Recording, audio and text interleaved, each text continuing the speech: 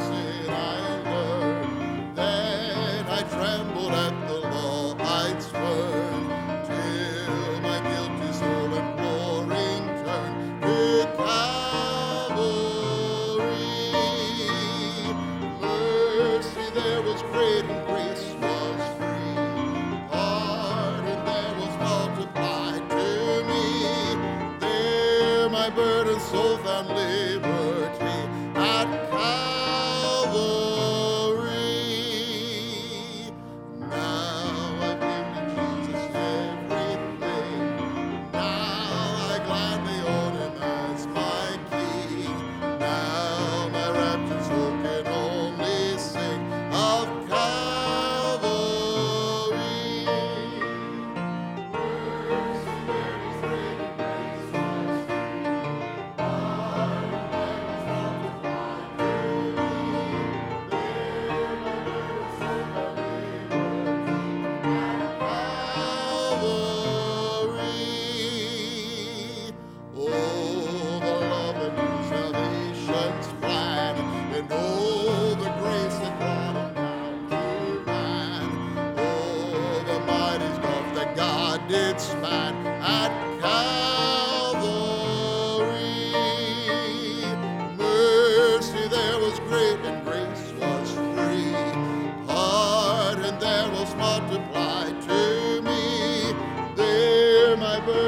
love and liberty at Calvary.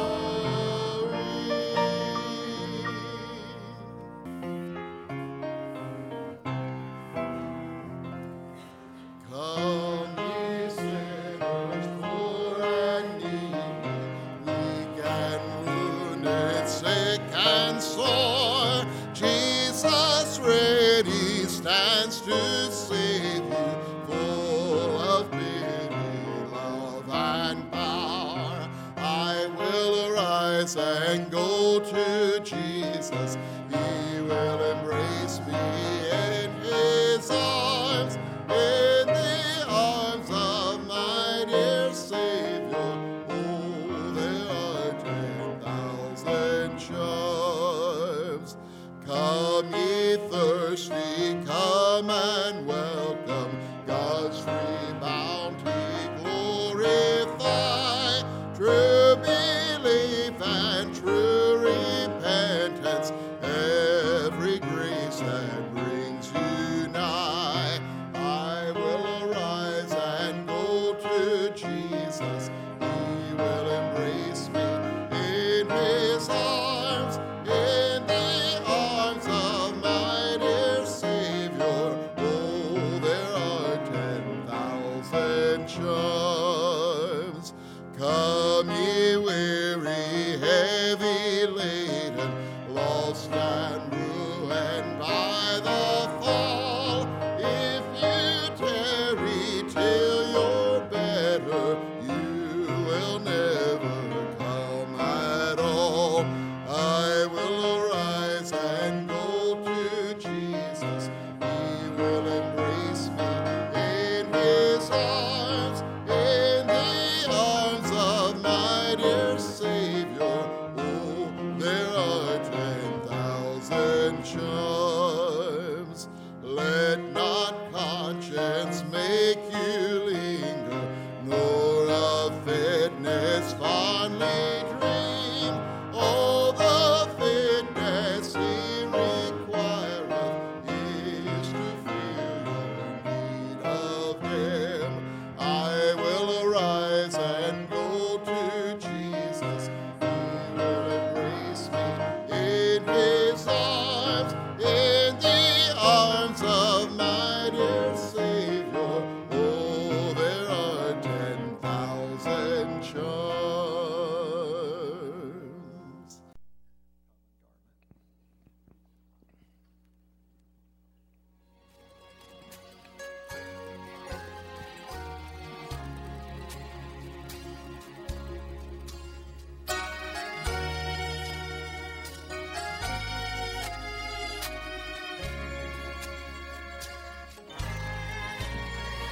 One day, a Roman soldier in a shameful gambling game won the blood-stained garment that once had clothed my king.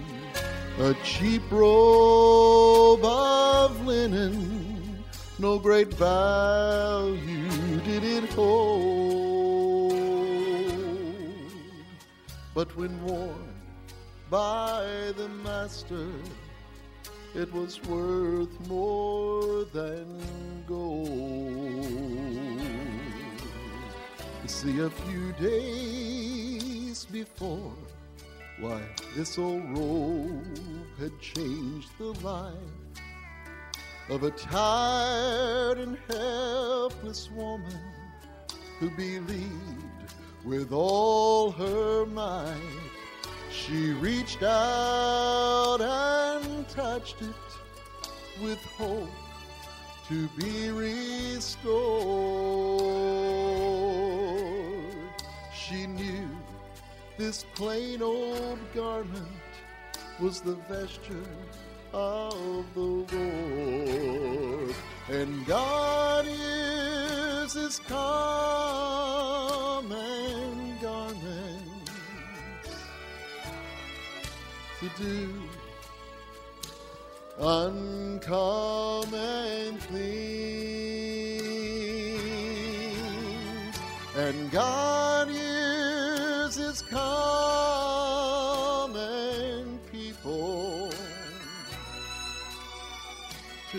live out his uncommon dreams. It's not what you are now that matters. You see, it's what he can make you to be. For if God can take an old common garment and change a life, then surely he can use you and me. You see, we are the reason that Jesus came to die.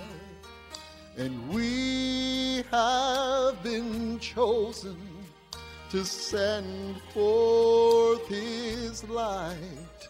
So it doesn't matter if your worth is great or small.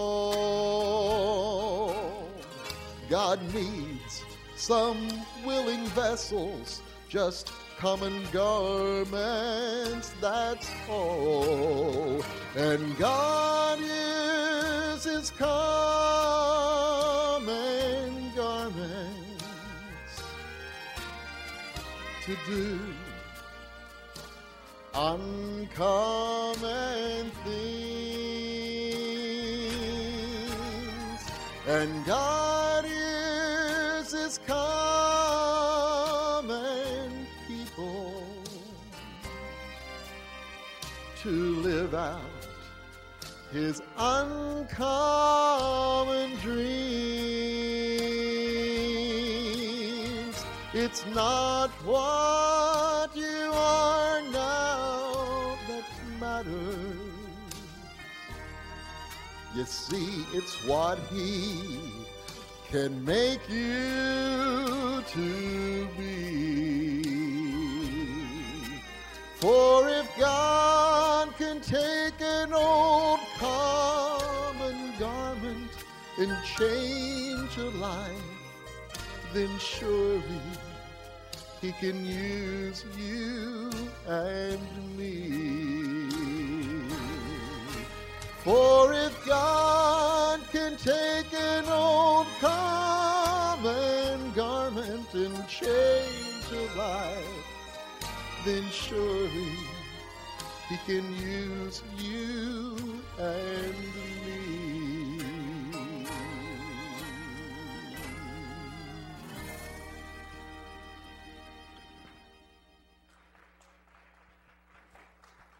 Appreciate that very much. I appreciate.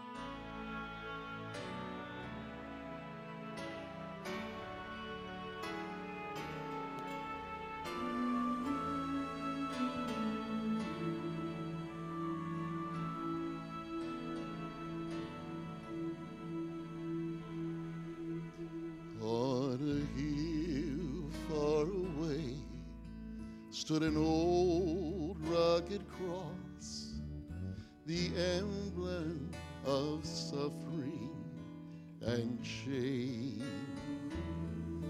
And I love that old cross where the dearest and best for a world of lost sinners was slain.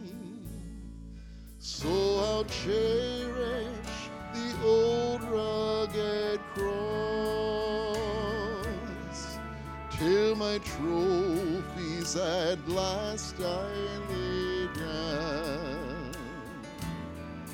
I will cling to the old rugged cross and exchange it someday for a crown.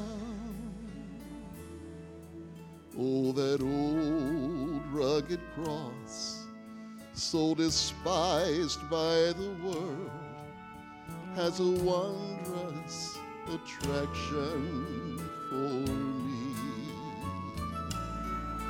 For the dear Lamb of God left his glory above to bear it to dark Calvary. To the old rugged cross I will ever be true. Its shame and reproach gladly bear. Then he'll call me someday to my home far away, where his glory forever share. So I'll cherish the old rugged cross till my trophies at last I lay down. I will cling to the old rugged cross and exchange it someday. Exchange it someday. I'll exchange it someday for a crown.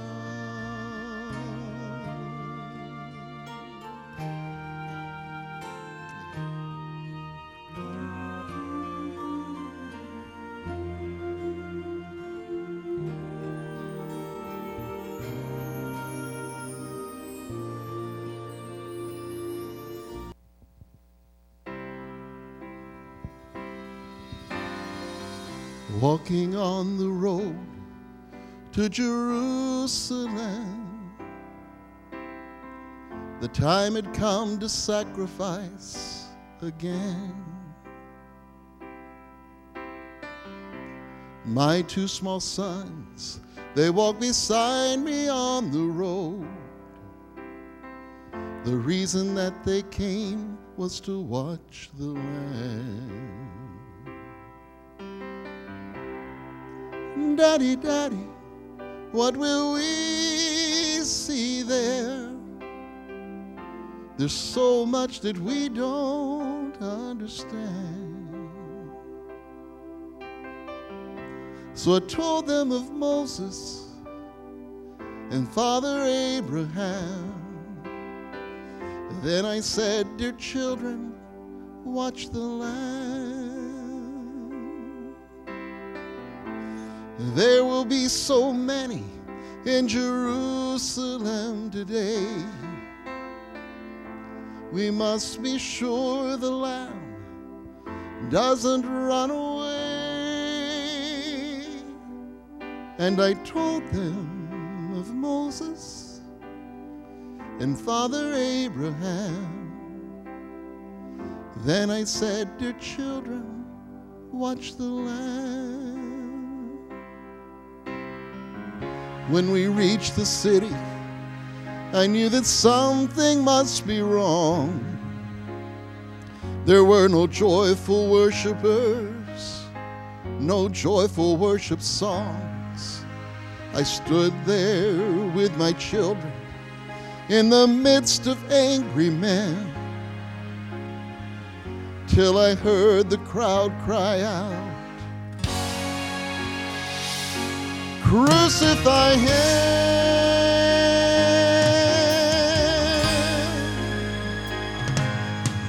We tried to leave the city, but we could not get away. Forced to play in this drama, a part I did not wish to play. And why upon this day were men condemned to die? And why were we standing here where soon they would pass by? I looked and said, even now they come. The first one cried for mercy. The people gave him none. The second one was violent. He was arrogant and loud. I can still hear his angry voice screaming to the crowd. Then someone said, "There's Jesus." I could scarce believe my eyes. A man so badly beaten, he barely looked alive. Blood poured from his body, from the thorns on his brow, running down the cross, falling to the ground. I watched him as he struggled. I watched him as he fell. The cross came down upon his back. The crowd began to yell.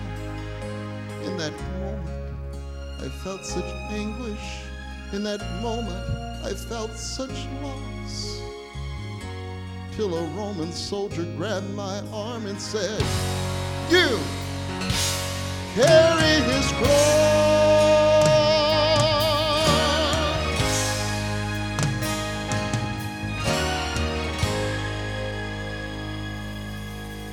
But at first I tried to resist him. Then his hand reached for his sword. So I went and took the cross from the Lord. I placed it on my shoulder, started down the street.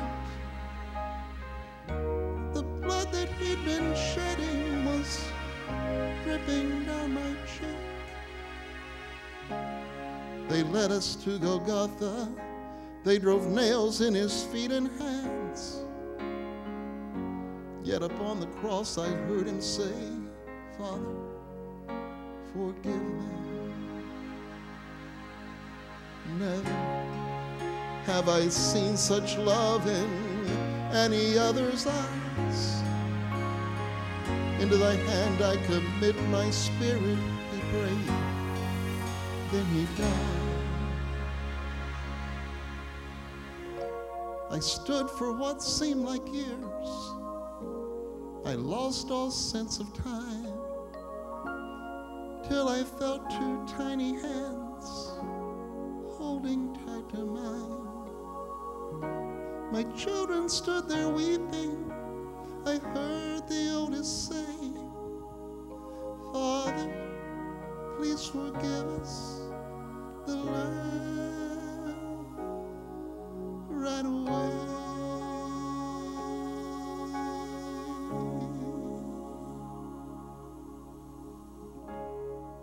Daddy, Daddy, what have we seen here? There's so much that we don't understand. So I took them in my arms, turned and faced the cross. Then I said, "Dear children, watch the Lamb."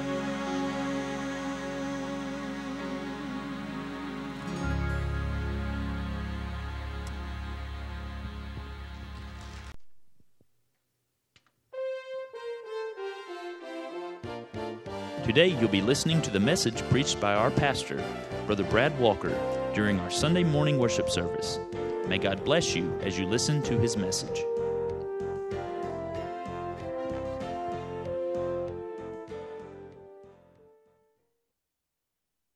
Amen. Turn your Bibles. Mark chapter 15. Mark chapter 15. This morning as we focus on the path to Calvary. Let's go to the Lord in prayer. Lord Heavenly Father, we thank you already for the way you have prepared our hearts for this message that you desire to sink deep into our souls, Lord, today, of just how much you love us and the price that you paid, that our sin debts might be paid in full. Lord, that our sin debt might be done away with. Lord, that it might not be upon our heads, but Lord, that you took it and you bore that full wrath of God yourself in our place. And Lord, I pray today that we would be a people recognizing that in relationship to you that we have been called to take up our cross daily. And Lord, that has implications on every aspect of our lives. Lord, that we are called to follow you. So, Lord, I pray today. I know I have some folks, some friends here, they don't yet know you. They haven't made that decision yet. Lord, you're going to speak to their heart today. Lord, I pray they're listening. Lord, I pray as the Holy Spirit draws them, Lord, that they won't resist, that they won't distract themselves with something going on around them, but they'll listen. They'll draw nearer to you, and they'll say, I want to hear, and I want to respond.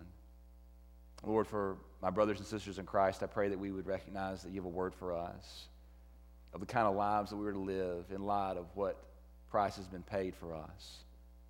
I pray that we would respond as well this morning with a commitment, an even greater commitment to follow you, to take up that cross on a daily basis and to follow you wherever you lead.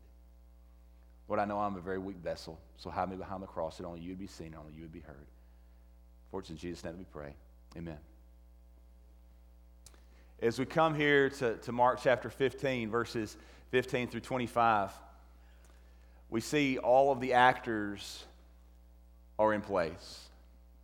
You see all the actors are in place as this scene unfolds. Everyone knows their lines, even though no one has ever rehearsed.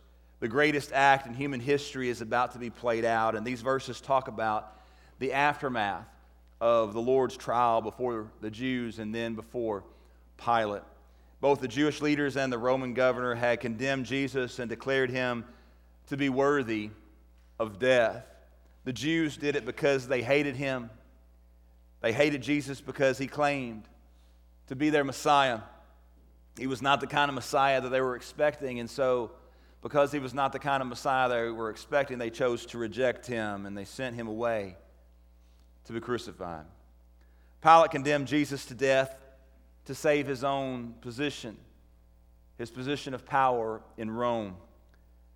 Pilate violated every conviction he held. He convicted a man against whom no one had been able to lodge a valid charge.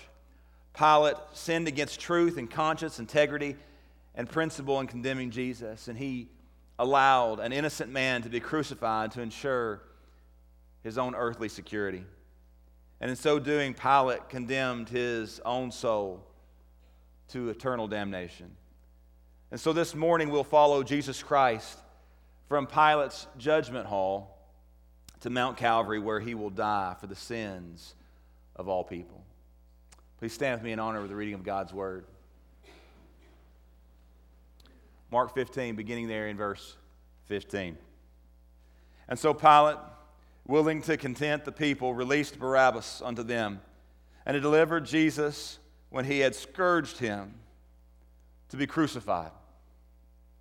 And the soldiers led him away into the hall called Praetorium, and they called together the whole band, and they clothed him with purple and platted a crown of thorns, and they put it upon his head, and began to salute him, Hail, King of the Jews! And they smote him on the head with a reed, and did spit upon him, and bowed their knees, and worshipped him. And when they had mocked him, they took off the purple from him, and they put his own clothes on him, and they led him out to crucify him. And they compelled one Simon, Cyrenian, who had passed by, coming out of the country, the father of Alexander and Rufus, to bear his cross. And they bring him unto the place Golgotha, which is being interpreted the place of the skull. And they gave him to drink wine mingled with myrrh, but he received it not. And when they had crucified him, they parted his garments, casting lots upon them, whatever man should take. And it was the third hour, and they crucified him. You may be seated. What a powerful passage of Scripture, and we see so much taking place here on the path to Calvary. First, we see here in verses 15 through 20, Jesus and the soldiers. The Jewish leaders had rendered their verdict, the people have rendered their verdict, and Pilate has rendered his verdict. And in an effort to transfer the blame for his decision to the Jews, Pilate made a symbolic gesture of washing his hands of the entire matter. We're told the Jews accepted the blame for the death of Jesus Christ, even pronouncing a curse upon themselves and upon their own children. And then Pilate released Jesus into custody of the soldiers for them to carry out the order of his death. And so we see here in verse 15 the scourging. When the soldiers got their hands on Jesus, they began immediately to abuse him. The first thing they did was, we're told, they scourged him. The Bible passes over that event very quickly. And so the casual reader might think that there's not much to be said here. Oh, but there is so much to be said. It needs to be said that scourging was one of the most feared punishments that could be meted out in by the Roman government. The victim was stripped naked. They would be forced to bend over a low pole so the skin of the back would be stretched tight. His hands and his feet would be tied, and he would be whipped with a device called, by the Romans, the flagellum. This instrument of torture was sometimes nicknamed the scorpion. It's also been called many times the cat of nine tails. The flagellum consisted of a wooden handle from which extended several strips of leather. And on the ends of those leather strips would be small pieces of bone and metal. This whip was used to beat the prisoner. And as he was beaten, the bone and the metal in that whip would gouge large chunks of flesh out of the victim. Many men would die from this beating alone because of blood loss. I can't possibly describe to you what a Roman scourging was like. I don't have the vocabulary today to do that. But I want you to remember why Jesus Christ allowed that horrible scourging to take place. He did it because He loves you. He did it because He loves you so much that He was willing to die. That was your whipping. That was your scourging that He took. He did it so that you could be saved, and He also did it to fulfill the prophecy of Isaiah 50, verse 6. I gave my back to the smiters and my cheeks to them that plucked off the hair. I hid not my face from shame and spitting. But not only do we see the scourging, we also see in verses 16 through 20 the scoffing. After the soldiers finished scourging Jesus, they took Him back into the fort and they called the whole band, the Bible says. Now, by that reference of the whole band, it's talking about a Roman cohort which would have consisted of 600 soldiers. Not all of these soldiers would have been on duty. They would have come, and this would have not have been a thing uncommon, but they would have come to have their fun with a prisoner before they were executed. This was routine for them. And as long as they didn't kill the condemned prisoner before he suffered the prescribed execution, they were free to do what they pleased with that prisoner. These men were heartless and utterly devoid of compassion for the Lord Jesus Christ, who had never committed a single sin in His entire life. Imagine the scene here as Jesus stands there before them. His body is weary from a night of restlessness, of having absolutely no sleep. His face is swollen from the abuse he suffered at the hands of the high priest and the temple police as they beat him in the face.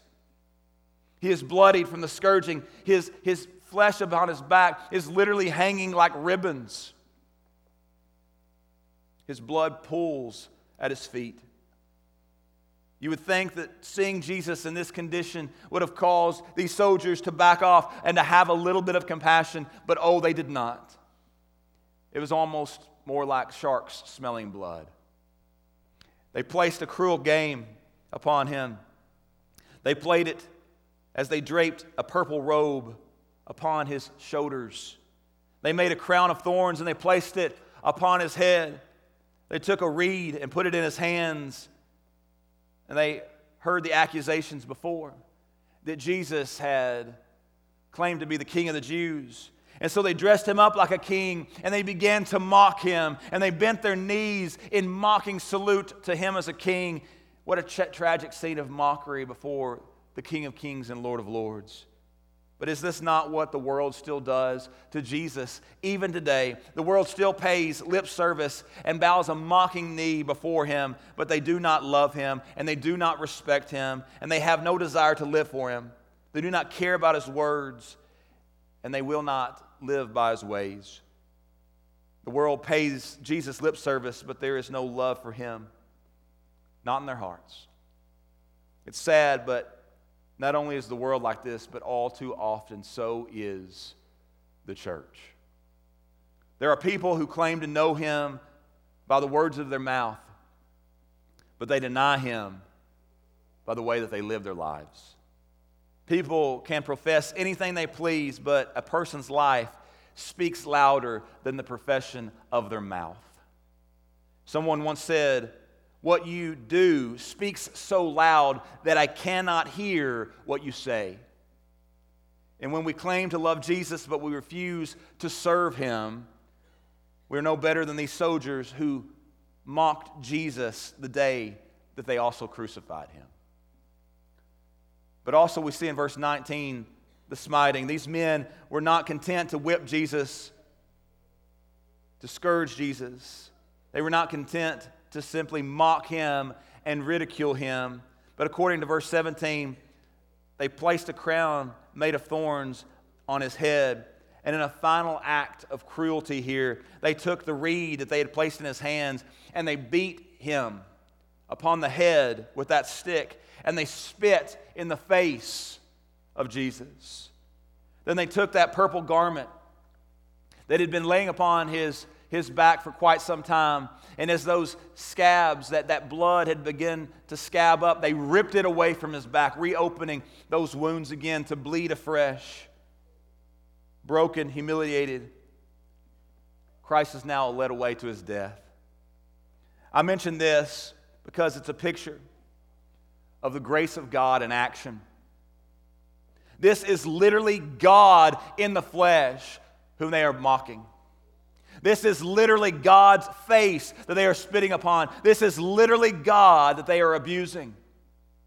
He created these very men, and he possessed the power to destroy these very men by simply thinking it. Jesus had the right at any moment to call down a legion of angels to destroy these men. But he didn't. Again, I tell you that he endured it all because of his passion to do the Father's will, but also because of his amazing love for you and for me while we were yet still sinners. Jesus wore a scarlet robe in Pilate's hall that morning, and before the day would end, Jesus would wear my scarlet sins upon that cross. Jesus wore a crown of thorns that morning, and these thorns symbolize the curse of sin that we see there in Genesis chapter 3. Before the day would end, Jesus would bear the full weight of the curse of sin. And he would pay sin's debt and guarantee that one day the world would be delivered from that curse forever. The second thing I want you to see this morning, we see here in verse 21. It's Jesus and Simon. You see, having finished their cruel game, the soldiers led Jesus Christ to Calvary to carry out his execution. And they make their way to Calvary. Jesus is unable now to carry his cross. You see, history teaches us that the condemned man was required to carry the heavy crossbeam that he would be killed upon. He was ordered to carry that upon his own shoulders to the place of execution. The crossbeam would be tied across their shoulders, the shoulder of the condemned man, and he would be forced to carry that very heavy crossbeam. But due to his weariness from no sleep and the abuse in the hands of the accusers and from the blood loss that he had experienced from that scourging, Jesus was simply too weak to physically carry his own cross upon his shoulders. And so the Roman soldiers grabbed a man the Bible tells us his name was Simon. They grabbed him from the crowd and they forced him to carry the Lord's cross. And so we see his selection here, because not much is known about this man named Simon. All we know from what is told us in the scriptures is that he was from Cyrene, which was located in Africa near present-day Libya. We know that he was in Jerusalem at the time of the Passover, so it stands to reason that he was a Jew and that he had come for the purpose of worshiping. He was probably traveling with his entire family. This man, an African, probably a man of color, he was there for the purpose of worship. He had come to offer a Passover lamb. He came face to face, though, with the Lamb of God. And just for the record, it was no chance meeting. The word of the Lord tells us that they compelled Simon to carry the Lord's cross. That word means to press into public service. Roman law allowed Roman soldiers to enlist civilians for certain tasks. People were required to obey, and they were required to obey with the penalty of death. And so he had to carry the cross. Jesus mentions that practice in Matthew chapter 5, verse 41, that there was no choice on the part of Simon here. But also we see his shame. You see, because the most degrading act imaginable was to have to carry the cross of a condemned man to his crucifixion. No soldier would stoop to that level to do it. No Jew would ever want to do it, because at the point that they touched that cross, they would be ceremonially unclean. And this was the eve of the Passover. And to carry that cross branded a person ceremonially unclean for the rest of the Passover. And so for Simon, the Passover was over the minute that he touched that cross. The word compel carries with it the idea of force. Perhaps it was the threat of death that caused this African man to pick up that cross and to carry it. But regardless of the situation and circumstances, the moment that Simon touched the cross, he was a marked man. A marked man for the rest of his life. And what a picture that is for us, for all of us who claim Jesus Christ as Savior and as Lord. Did you realize that the cross of Jesus Christ is still associated with shame even today? Jesus said that one of the marks of his disciples would be that we would have a willingness to take up our cross and to experience the shame that comes with that cross. But we would take it up because we are his. This passage makes it clear that those who follow Jesus must be willing to deny themselves and take up the cross and follow him. I want you to note the steps of Jesus led him to death before they led him to glory. The same may be true for you and me here this morning as well. Bearing his cross will bring the reproach of the world that we live in. But a willingness to bear that cross for his glory will also bring a smile onto the face of God. It is what he has called us to do each and every day of our lives. Just as a condemned criminal was forced to carry his cross to show the world that he was submissive to the rules that he had once rebelled against and broken, so the born-again believer must bear the cross of the Lord Jesus Christ. And this shows the world that we now are submissive to the rule of the one that we formerly rebelled against ourselves. You see, this may mean that we must walk out of step with the world around about us. Certainly it will mean that we must be different from the world in our thinking and in the manner of our life and in the form of our entertainment, in how we conduct ourselves in interpersonal relationships. If we are going to take up our cross, if we are going to follow Jesus, it's going to change everything about our lives. And so part of the shame of Christ is our learning to be like him instead of being like the world, instead of blending in with the world around us. And so don't even pretend to be carrying your cross unless you have surrendered each and every area of your life to God. Every area, not hiding any from him. Is God pleased with every aspect of your life, every corner, every closet of your life? Could you invite Jesus to listen to the music that you listen to in your car when no one else is around?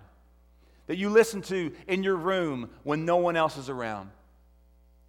Could you invite him to watch the television programming or what you look at on the internet? Could you invite Jesus to be there with you? And would you be proud for him to see it?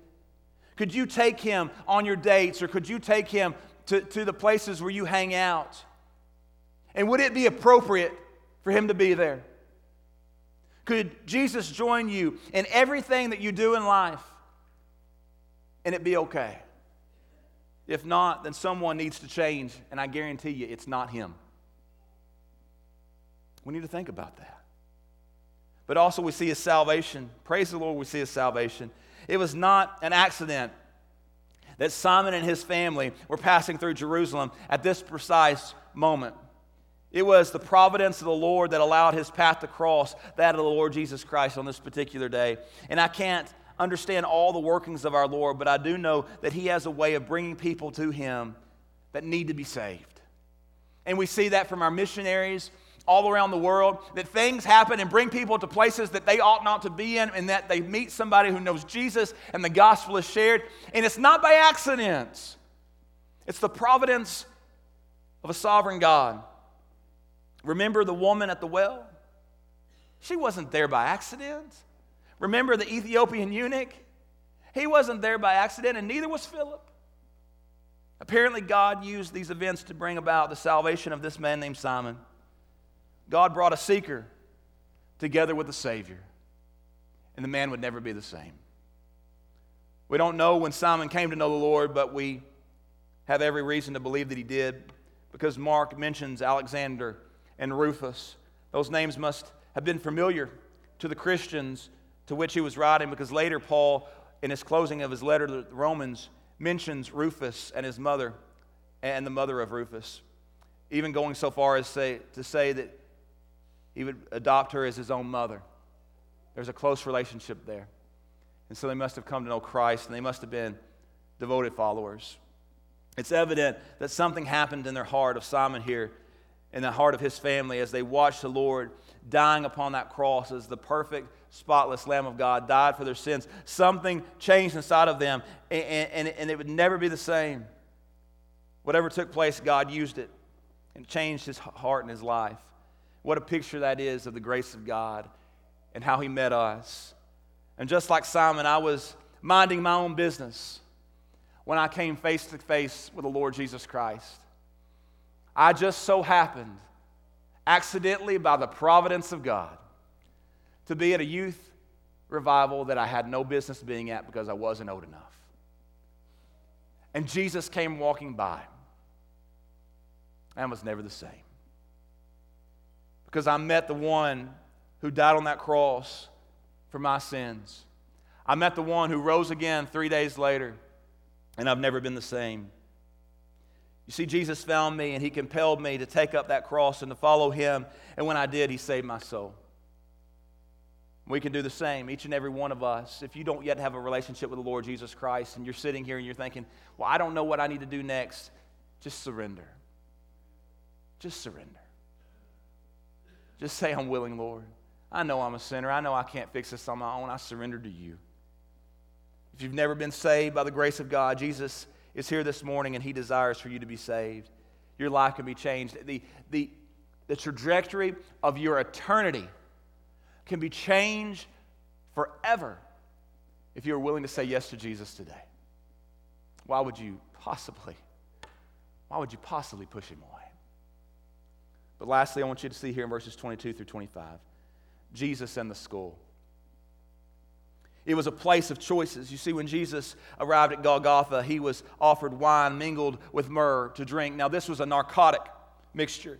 It was not designed for the condemned man's comfort, but rather it was designed for the Roman soldiers' convenience. They did not care that Jesus suffered. They did not care that anyone else suffered. They offered this drink because it kept the prisoner from struggling as they placed nails into their feet and hands. So when Jesus is offered that mind-numbing drink, he refuses it. Because Jesus came to this world for this very moment, to die for your sins and for mine. And he came to drink the dregs of the Father's cup of wrath. He came to die for the innocent, that we might be saved. Jesus wanted to do all of that with a clear mind. He wanted to experience the full wrath of God for us. And so Jesus willingly endured all the physical, mental, spiritual, and emotional agonies of the cross, and he did it with absolutely no relief at all. He desired to suffer the full measure of the punishment that I deserved. And he did it for the glory of the Father, but he also did it because of his great love for you and me. But we also see in verse 24 that it was a place of callousness. The depth of human depravity was clearly on display there in Calvary. After the soldiers nailed Jesus to the cross, they sit down at his feet and they began to gamble over the only possessions the man ever owned, which was the clothing upon his back. And of course, this was done to fulfill the prophecy there in Psalm chapter 22, verse 18. But it also clearly reveals just how wicked that man can truly be. These hard-hearted soldiers turned a blind eye and a deaf ear to the suffering of a condemned man who had never sinned a day in his life, and played games at the foot of his cross. But let's not be too hard on these soldiers this morning, because most of us demonstrate the same kind of callousness every day in our own lives. We live for ourselves with no thought given to those around us. And if it doesn't touch our family, then it really isn't important to us. Yes, people are going to die and go to hell if we don't share the gospel with them. But so often with the actions of our lives, we say, that's not my problem. After all, my family's saved. Yes, people are suffering, but I have too much to do to care about that today. Yes, I know there's spiritual work to be done, but you can't expect me to get involved. After all, I have things that I like to do, and I don't want to put it off. It's the same attitude that these soldiers possess. I've got other things to do. I'm too busy. I can't worry myself with that. It should never be true of the redeemed child of God. But also, I want you to see here in verses 24 and 25, it was a place of crucifixion. The Bible is an amazing book. In all four Gospels, the writers simply say, and they crucified him. But the event itself is really never described. One of the most important events in all of human history is simply described with the words, and they crucified him. While the Bible does not give us much in the way of description, it does let us know that crucifixion of Jesus Christ upon the cross of Calvary was a very important event in human history. In fact, the cross is the centerpiece of all of human history. Everything changed on that day. The day Jesus Christ was crucified was the day sin and Satan were forever defeated for all who believe on him. The death of Jesus of Nazareth and the two thieves that day was just business as usual for these Roman soldiers. The death of 3 Jewish men never even made a blip on the radar of Rome's concern.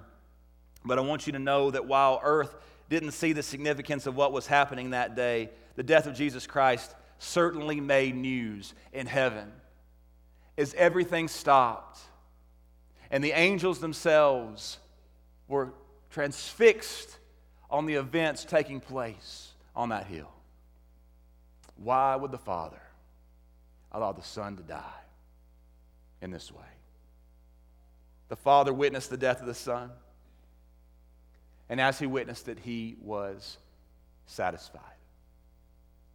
Sin's penalty had been paid and sinners could be saved. The crucifixion of the Lord Jesus Christ opened the way to God, and that way will never be closed. Now all those who come to him by faith, trusting his death on the cross and the resurrection from the dead as their sole hope for salvation, will eternally be saved by the grace of God. For it is by grace that we are saved, not by works, lest any man should boast. I'll say more about the cross as we continue through these events in the next few weeks. But a glimpse of these 3 scenes as Jesus made his way to the cross is all that we're going to have time for this morning. What do you think when you study these things, though? What comes to your mind? What comes to your heart? What comes into your soul?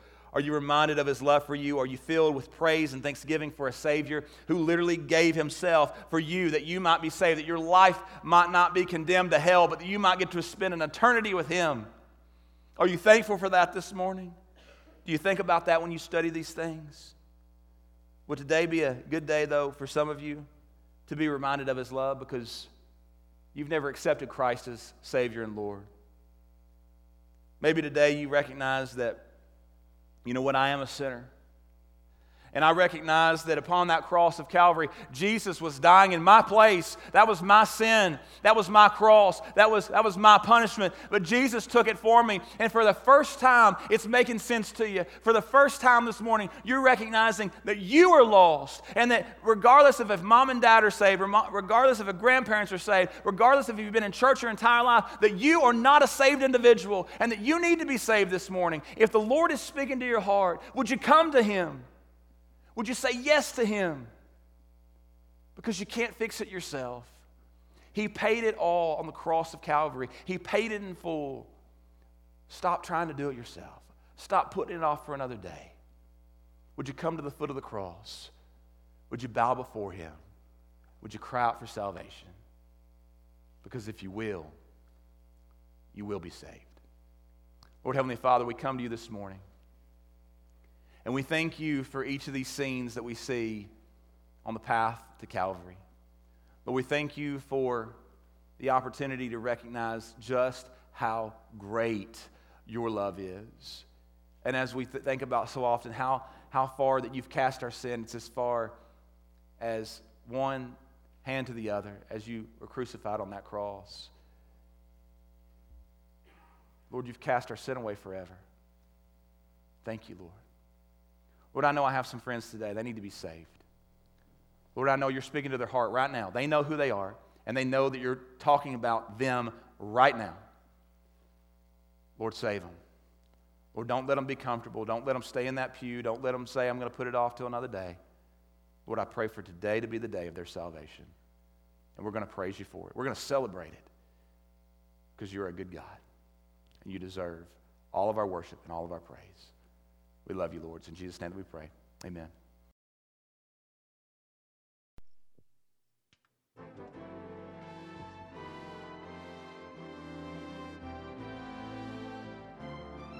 Thank you for listening to our broadcast today from Bryansburg Missionary Baptist Church. If you need spiritual help with the relationship with the Lord, please call 270-527-3757. Also, we would like to invite you to attend our services. On Sunday morning, Sunday school begins at 10 a.m., and our worship service is at 11 a.m. On Sunday evening, discipleship training begins at 5 p.m., with our worship service at 6 p.m. You may also view our Sunday worship services live on Mediacom Inspiration Channel 93. On Wednesday night, our worship service begins at 7 p.m. Once again, thanks for listening, and may God bless you and your family.